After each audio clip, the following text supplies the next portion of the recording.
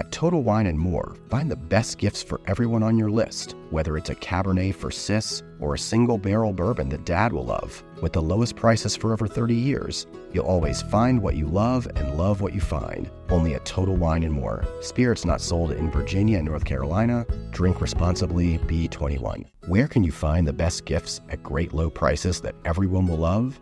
At Total Wine & More, of course. With so many great bottles to choose from.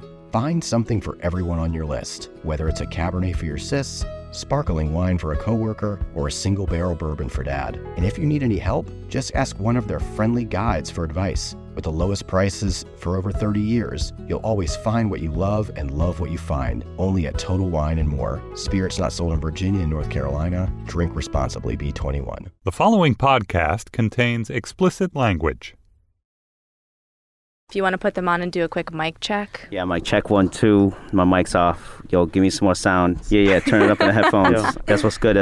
Hello, mic check. Nope, I can't. There it is. There. This is Burnt Toast, a podcast from Food 52 about what doesn't necessarily make it on the website. I'm Kenzie Wilbur. Come rewind. How do you want to be introduced? Lord of the Galaxy. Lord of the Galaxy. Dale Taldy, Lord of the Galaxy. Top Chef. Man of the Hour. Lord Supreme. Everyone's favorite chubby dolphin. So in my circles, because I'm completely hairless, I'm the fat dolphin. I'm mad aerodynamic, kind of lazy. It's a good mix. So I'm buoyant, really buoyant. Uh-huh. I am like really dynamic in the water, but slightly lazy.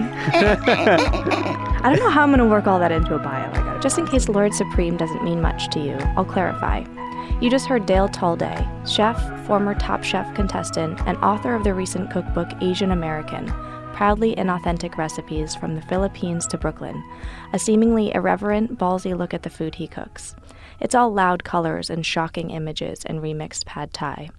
In this episode, you'll also hear from J.J. Good, his co-author for this book, as well as many other cookbooks we love. No, it's about the food that I do, to be honest with you. I mean, it's like, it's a little bit about, I guess, the story of a immigrant kid, Filipino immigrants, second-generation Americans, the culture that's coming from, these second-generation kids who have strong roots at home in, say, the Philippines or in China or Korea or Japan or wherever they're from. Mexico, could be anywhere, but are kind of thrown into American society. And I mean, it's a very common story. I feel like nowadays it's because of my age, the story's being told now. I think I found cultural identity through food, and I think that's kind of the story that we're writing a little bit. Yeah, and I think the way that you tell it together and also the way you choose to display it is very different. The idea of inauthenticity, I think, is a really key point in your book. Can you talk a little bit about that? Like, all of your recipes are totally remixed. We were able to hook people in by saying that we were proudly inauthentic. But that inauthenticness is real to me, is my story, my voice, my food. I was raised Filipino back at home. So it's like, you're almost completely immersed in Filipino culture. Not to the extent of like watching Filipino TV, but some Filipino TV. Also Thundercats, yeah. You mix that in. 85 Chicago Bears. Yeah. And then like my dad's, his love for watching cockfighting. So it's your authenticity. It is, because then like at home it was Filipino, you ate Filipino food. No one ever wore their shoes inside the house. You always got to take your shoes off. Once I left home and I was like at the mall eating cheese fries and, at the arcade where we would play video games, it was cheese fries and hot dogs and gyros and burgers. And at school, I would talk about all the time, it's square pizzas and tater tots. Mm-hmm. I mean, that's like, even before the party cut, I got introduced to the party cut in Chicago. It was like, okay, these are square pizzas that you eat on pizza day at lunch, and you got a handful of tater tots. And, you're always like, come on, lunch lady, give me a couple more tater tots. And the dudes who really were able to swindle were, they would ask for 2 pizzas, but we don't want a second plate, just put it on top of the other one. So the lady that rang you up wouldn't see the second one. Well smart. Yeah, it was See, here I was thinking you were making like a pizza sandwich. You would do that. It's definitely, boom. So next book, bro. Pizza sandwiches. Next book, bro. Boom. So you're telling me that your subtitle is like clickbait. It's really authentic. Oh, yeah. Yes, it 100% is authentic. It's authentic to me. Yeah. We wanted to kind of play with the idea of what authenticity is because, of course, you talk about authenticity in, let's say, you go to a Filipino restaurant, right? It's authentic Filipino food. Let's say you tell your friends, oh, it's real authentic Filipino food. What does that really mean? Before the Spanish came, was that real authentic Filipino food? Or is real authentic Filipino food what exists in the Philippines now after the Spanish, and also with like the hot dog brought by GIs? Like what is authentic food mean? In Mexico, you can ask the same question. In Thailand, you could ask the same question. Sure. Before the chili was brought over.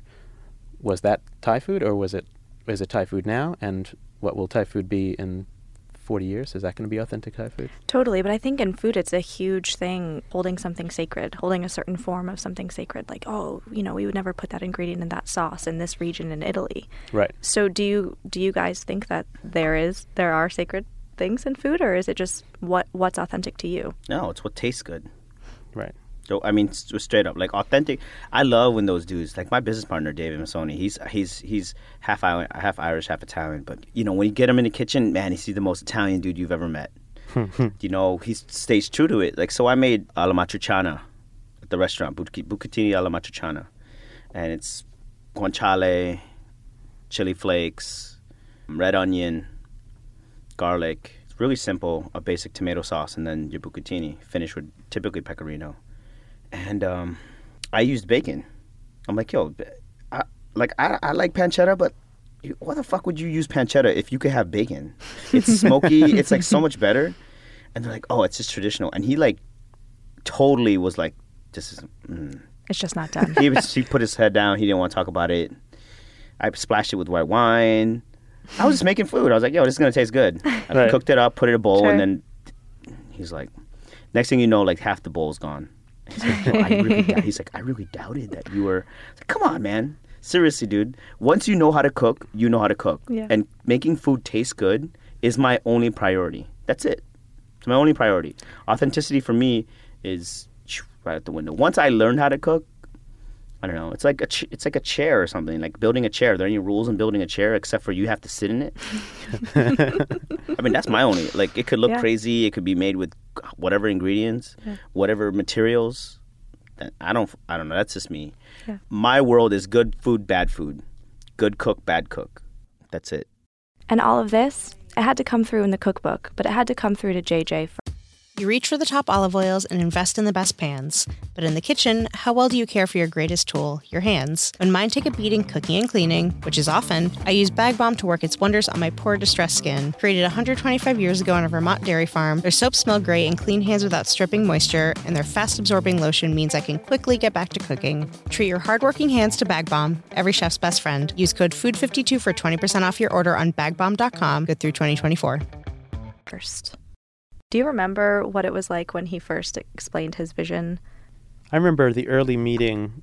It was like a matchmaker situation. Yeah, it was like Tinder. It was like Did you swipe right on JJ? Two people swiped right for us. Yes. They swiped right for us. Someone was like, you should meet Dale. It was more like Grindr. Actually, it was Grindr. It was like Grindr. It's like an arranged marriage on... Yes.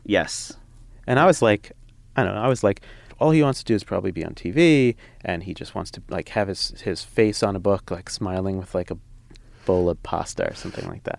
Is that the next book? And then you'll be smiling with pizza sandwiches on the naked. Cover. Sure, naked, but nude. No, actually, the next book cover is we're gonna replicate the Mariah Carey Christmas cover album, except nude with the cookbook on it. So that's like the most popular album. Dropping 2017. Yes. This is basically what happened when we met. Like our first 3 meetings, we just didn't talk about anything book related, right? We talked about like, I don't know. I feel like we're from the same place in a way. I mean, I'm from Jersey, he's from Chicago, but culturally, I think that was the most important thing, that we vibed culturally. Right. So like our references were similar. Yeah. That I could spit out a hip hop verse and he would know what the fuck we're talking about. Right. I could talk about a McRib. He wouldn't shun it. Right. I do want to say though, as you're telling the story, you're very much telling it together, which is just so perfect. Finishing each other's sentence. Oh my God. Wow. I mean, I know that feeling too. I mean, Dale grew up kind of not being allowed to eat that food, although of course you figured out ways to eat it. And my dad was like, "Oh, McDonald's, that's bad for you." And I also know the feeling of like going to the drive-through window and it being like special, even though now it doesn't seem like it's special because you can get it everywhere. But back then, it's like you don't have much money, and here's this experience like your parents don't want you to have. It's like the thrill of the forbidden, which is kind of so Dale grew up eating like sinigang, like sour fish head soup, and shrimp paste this and fried milkfish. And what is it called? Chocolate meat? Chocolate meat. Dinuguan. Yeah. Can you explain that really quickly just for people Chocolate who meat don't know?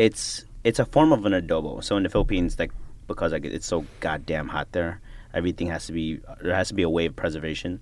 So it's a form of adobo, which means cooked in vinegar. It's like a pickle, but they do this with pork, a lot of organ meats, typically tripe and liver, ears, snouts. All the parts. And then it's so it gets cooked. It's kind of spicy, so it gets cooked with a lot of ginger, onions, garlic, black pepper, bay leaf. With everything starts cooked in vinegar, and it gets finished with pork blood. So it turns jet black. So when you're a kid, you're like, I don't know what this is, and they're like, oh, it's chocolate meat, and you're like, okay, chocolate. I'll eat it. Try that. And then like my parents would keep on calling it that. I'm like, this is bullshit. This is not chocolate. And I was like, you don't even need to call it that for me to eat this. I'm down. I like this. Like this tastes good to me. I'm like my brother and sister were like, I'm not eating that. And I'm like, I love this. That's what chocolate meat is. And most Filipino kids, my generation, most of them, dude, that should be the name of the next book, dude. Chocolate meat. Pizza sandwich first, though. Yeah, pizza sandwich. Don't go back on your promise. But that's how you get the kids to eat that. And then he, you wanted like he always told me this story about like passing by when he driving through Chicago, passing by this one McDonald's which had like a ball pit. Had a playland, the McDonald's, creepy McDonald's playland in it. Oh yeah. He would talk like wistfully of going past this place, like I might have been like, and there was this taqueria run by this woman, and I never got to go, and like a tear welling up in my eyes, and he would talk this way about this McDonald's, like, and they would drive by and be like, Mom, can we stop? And she's like, no, you can't stop at the McDonald's. So like it became this thing, like you really want to try, and at some point his dad would start like not taking him. Did your dad take you to McDonald's or just like those other places? He was the only one we could convince to do that because I think he was just so tired of hearing it. He was like, fuck it, I'm just going to take him there and zone off into my own world and get a black coffee and let these kids eat crappy food and jump in this lice infested ball pit, slide down this slide that someone peed on like an hour ago. Did your mom know? Probably not. But then his dad would also take him to, like, his dad fixed, what was it, industrial boilers, like giant boilers? Yeah, he was a boilermaker. So he was a tradesman. And all his, like, people who worked with him were, like, recent immigrants also, like blue-collar Polish, dudes. Mexican, Puerto Rican, a lot of Polish dudes. But all laborers that if you want to know where good food is, you ask construction workers. Straight up. That if that's when you know some place is good. So there's a bunch of construction workers there, the place is good. Because they're the guys who have to be in the neighborhood for an extended period of time, and they got to eat, like, if they're not eating food from their home, like, they build something or they fix something and then they're out. But in that period of time, they're finding, like, they're finding the ins and outs of the neighborhood. Yeah. Finally, his dad would take him to, like, your dad took you to that taco place in the back, it's the butcher shop, and Polish places, and this burger place, and basically Dale, so since he, like, was raised on Filipino food, and that was like the only thing he was allowed to eat, almost everything that wasn't Filipino seemed American to him. So he was eating like a real taco, which to me is like 100% Mexican, just happened to be eating it here. He's like, this is American food to me. He's eating like a gyro, and he's like, this is American because it's not Filipino. And that created this like weird borderless cuisine where like you're mixing stuff that should never be mixed, except when you do, it tastes really good. We do a Vietnamese style lamb shawarma, and I don't even know, those two places couldn't be more different. Right. Yeah. Couldn't be more different. Yeah. But we slow roast this lamb shoulder. It takes like 2 days to cook and clean. We warm it up. We put it with a white sauce, a hot sauce, straight up, an eggplant relish that has like the eggplant relish, fish sauce and stuff. Fish sauce in it, and then we serve it with bao buns. People make their own little bao buns. And very it's confusing. delicious. And that's your Delicious, rule. but it's kind of like my riff on a gyro. Yeah. Yeah. Like I'm sure goat and lamb gets eaten in Vietnam. I'm not sure in this technique. Yeah. And the technique we use to cook it is like a slow American barbecue. With we Vietnamese put- spices? Or no? Yeah. So we take everything that's in pho, Vietnamese coriander, Mm-hmm. charred onion, charred garlic, charred ginger, cinnamon, black peppercorns, cloves, star anise. We grind it up into a paste, and we just rub the Wow. whole lamb shoulder with it. I mean, those are a lot of. So there's shawarma. There's like Yido in there somewhere. Mm-hmm. There's like Vietnam. There's bao buns. Like there's a lot of bao things buns, yeah. going on. There's a lot of stuff. And in there. it makes sense because it's in the end it's like delicious meat and doughy stuff and vegetable stuff And Like, everything that you want. It just works. Yeah, sandwichy stuff. So like for me, now if you were to tell people they'd be like, they would think that's weird. But you just got to be able to like, kind of sift through all that and just tell them. So it's a Vietnamese style lamb shoulder with bao buns and white sauce and red sauce. Just and- eat it. Yeah, just eat it. Just At the end of the try day, it. just eat it. Dale doesn't mind the word fusion like many chefs do. And that makes sense. His book is full of cross-cultural recipes like that lamb shawarma and kung pao chicken wings and his take on hot pockets made with roti. As long as the food is good and there's something behind it, he doesn't see a negative in the term. There's a thing. Fusion works if there's a point of view, right? If it's real. Like I'm a Filipino American, raised in Chicago, living in Brooklyn. There's a point of view there that I try to own. Russian Jew, Racist. I'm not Russian. Yeah, No. I'm Russian. Ukrainian, Polish. Ukrainian Polish Jew from Bergen County, Yeah, from Jersey. now living in Brooklyn. There's Right. a point of view there. Right. A definite point of view there. When it gets low, when fusion gets really fucked up, when it's like the Chinese dude that owns a sushi restaurant that's also doing sushi and Thai food because he wants to appeal to more people, and he blends those two together, and that sucks. That's garbage.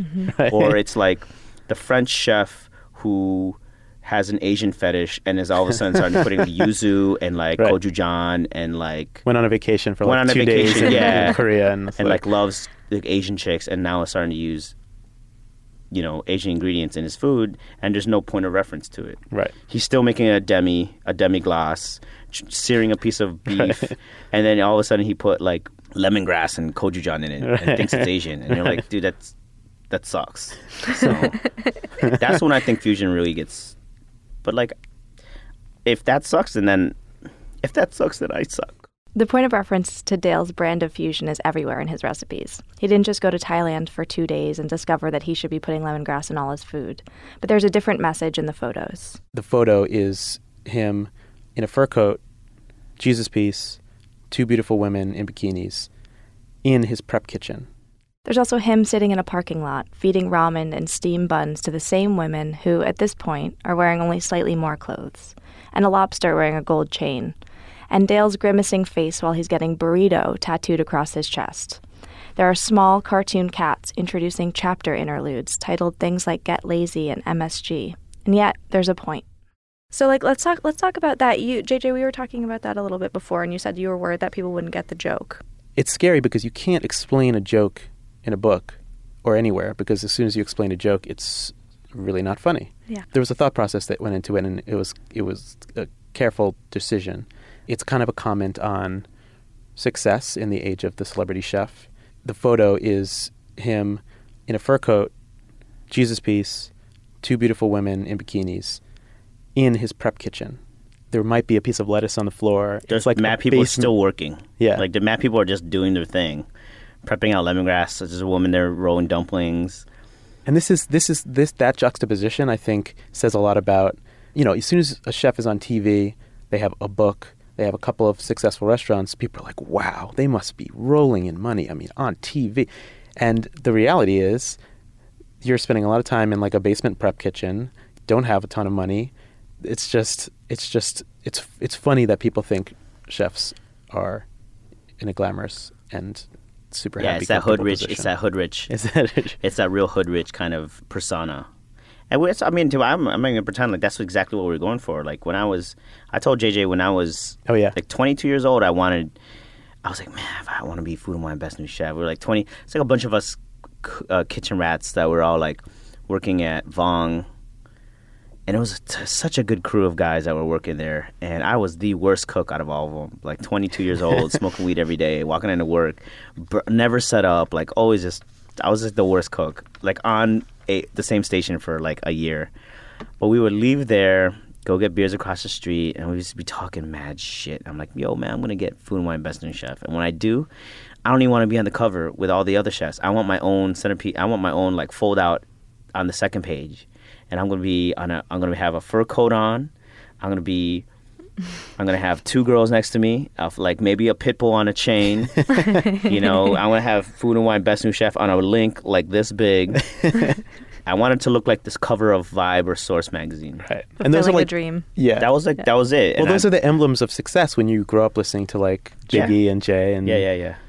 After the conscious hip hop that, because I grew up with the conscious hip hop, and then I was just like, it all kind of died out and no one was rapping anymore. No, Money Cash Hoes was like the only thing that everyone was talking about. So that ends up becoming like this motto of success. And I guess we're playing on it. And, it was just something I'd always wanted to do. And the photographer's name is Will Hereford, and he's really, really awesome guy, awesome photographer. Amazing person. I mean, one of the coolest dudes that I know. So we had a vision for the book, for the look of the book. One of the ideas, as Dale said, everything should look a little gross. I think at some point that was one of the mandates.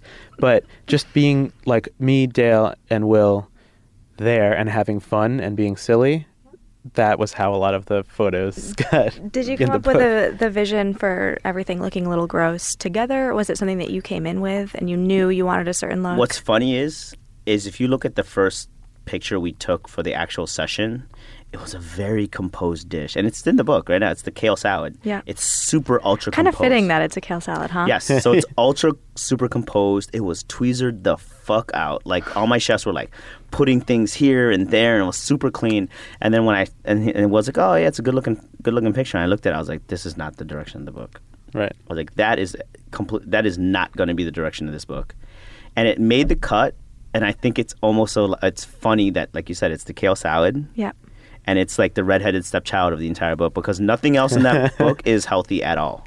That's the only thing that you could be like, oh, that's kind of healthy when you eat that. And the only other recipe in the book that was tweezered when it was plated was the nachos. Because Dale was like, awesome. This is really funny. Like, we were tweezering the kale salad. Like, imagine if somebody were to get like really finicky about plating nachos. But that's the idea of our nachos, is that oftentimes it's like this dish that someone just throws together, right? It's like whatever, it's just nachos. But to us, it's like there's so much beauty in like the perfect plate of nachos. It's like the amount of sauce, the right amount of cheese. The like, what is it? The layering of the chip. Like, do not do like a stack of chips. If you do a stack of chips, the poor chips underneath get nothing. They get no love. It's such a waste. No, they deserve to be tweezered. So we have like these school trays, these school lunch trays. And and even at the restaurants, we plate them on. So it's about surface area.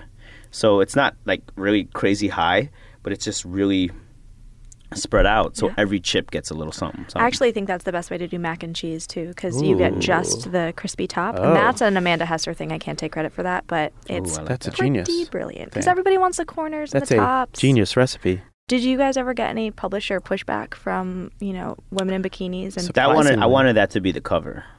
Oh, did you? They were not gonna let us do that. I was like, "Can I be the back?" And they're like, "No." They were pretty good otherwise. There was very little. I was like, "Are you guys sure?" I mean, I was advocating for it all, but I was like, "Wait, are you sure?" Yeah, I was just like, this is the way I wanted to be. But even the cover itself is like, it's not polished cover. I mean, it's a really cool photo, and it's really striking, I think, but it's like not what you think about when you think about the cover of a cookbook. I mean, there are these.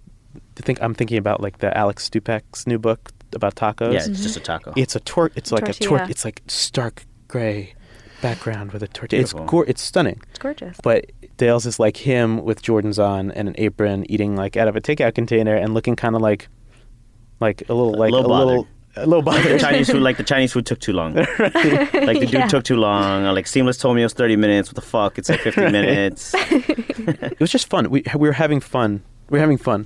And I think that comes through. Yeah, and there are so many more photos than just the naked girl ones. There are you like destroying a salmon sandwich with like sauce running down your face, and they all have that same feel, right?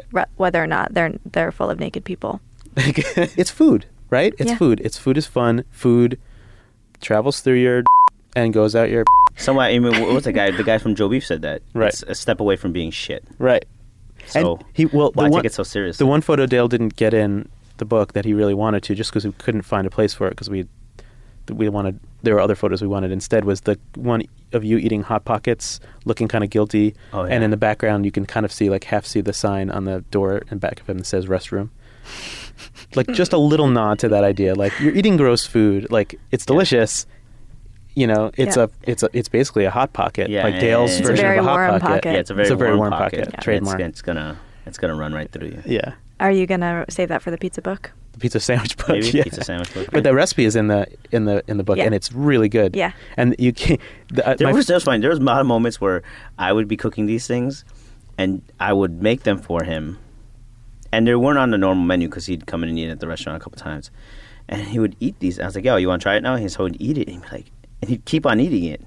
He's like, "This is really." I go, "Are you just hungry, or do you really think it's good?" He goes, "This is really good." I go, "What the fuck did you think I was gonna do? I was gonna make crappy food for this thing?" Well, when you said it was it's a Hot Pocket. It's a recreation of a Hot Pocket with roti, right? With roti, with frozen roti, prata, and he specifically says in the recipe, do not get mozzarella for the interior from a place. Where they say mozzarella, like mozzarella. The buffalo, If you hear that, you're in the wrong place. Shitty shredded mozz. Or like palio. The palio shredded mozzarella. Something like that's kind of squeaky and melts in the right way. Yeah. You know? And like Hormel, I don't think we put this in the book, but like that's I think we use like straight up Hormel pepperoni. Like don't try to elevate something that shouldn't be. Do not get rid of the nitrates. Or you can, but you know, fresh buffalo mozzarella is like such a waste. It has so much more water or milk in it still than the semi-dried kind of, you know, sliced pizzeria joint stuff. Like that stuff is like what you need. It's drier. It'll melt better. Yeah. Right, and you're wasting your money if you're buying that and then covering it with Hormel pepperoni and stuffing it inside a roti and baking like totally. Yeah, there's a beauty in that honesty, kind of. Yeah, 100%. And like understanding that like the cheese I don't know, the cheese I want on a burger, and it's amazing to hear this like confirmed by someone who is like French trained and has worked in a million restaurants and has really good taste in food. But I'll be like, guilty. I like American cheese on my hamburger. Like, do you like American cheese on your hamburger? It's the only thing we put on our burgers. I love American cheese on my burger. Nothing else melts like American cheese. Yeah, own it. Yeah, own that. More importantly, nothing not even melts. Nothing has nothing has that weird salinity that it has. If your book had a soundtrack, what album would it be? Oh man, oof, it's a good one. I mean, this is probably one of my favorite. Enter the 36 Chambers. It's the Wu. It would be early Wu-Tang. Enter 36 because this is like, yo, you just entered it. Whoa, what did I get myself into? I guess that would kind of be it's because it's so like it's hitting from so many different places. You know, I really feel like the group of people that we put together on this. The project? Yeah, on the project would be the Wu. Wow. You know? I do. I really feel like. Who am I? I'm Jizza. Yeah, you're the producer. I'm Jizza. You're Jizza, so you got to be the producer. But that would be RZA. Oh, you're RZA then. I just wanted to be the genius. You got to be the producer. So you gotta Will's who's a pretty one? Ghostface. Yeah. That's Will Hereford. Oh, he's a good-looking dude. You want to spit a few verses for us? Oh fuck no! Those days are long gone. Me trying to rhyme, long gone. I mean, you walked in here so confident with the mic checks. I thought maybe. Oh yeah, no. If you promised never to put it on the. Oh well, thing, she swears. She swears. I promise. You can. Oh my god! Of course I can. Oh my gosh. JJ's better than me. When the mics go off, I'll do it. Okay. All right. Okay. Well, thank you guys so much for joining us. Thank you. It was fun. Very fun. Dale and JJ's book, Asian American, went on sale last week. And that's it for this episode of Burnt Toast. Our producer is Tim Einenkel, and thanks also to Laura Mayer, Henry Malofsky, and Andy Bowers at Panoply. Please let us know what you think of the show. Our Twitter address is @Food52, and you can email us at editors@food52.com. If you like the show, tell everyone you know, and subscribe to us on iTunes. If you have any comments or questions about fusion or feelings about cookbook design, we want to know about them. So tweet them and hashtag them with F52podcast. For Dale Talday and JJ Good, I'm Kenzie Wilbur. We'll talk to you next time. Thanks for listening. Kenzie? It was fun. Was it too much fun though? No, this is great.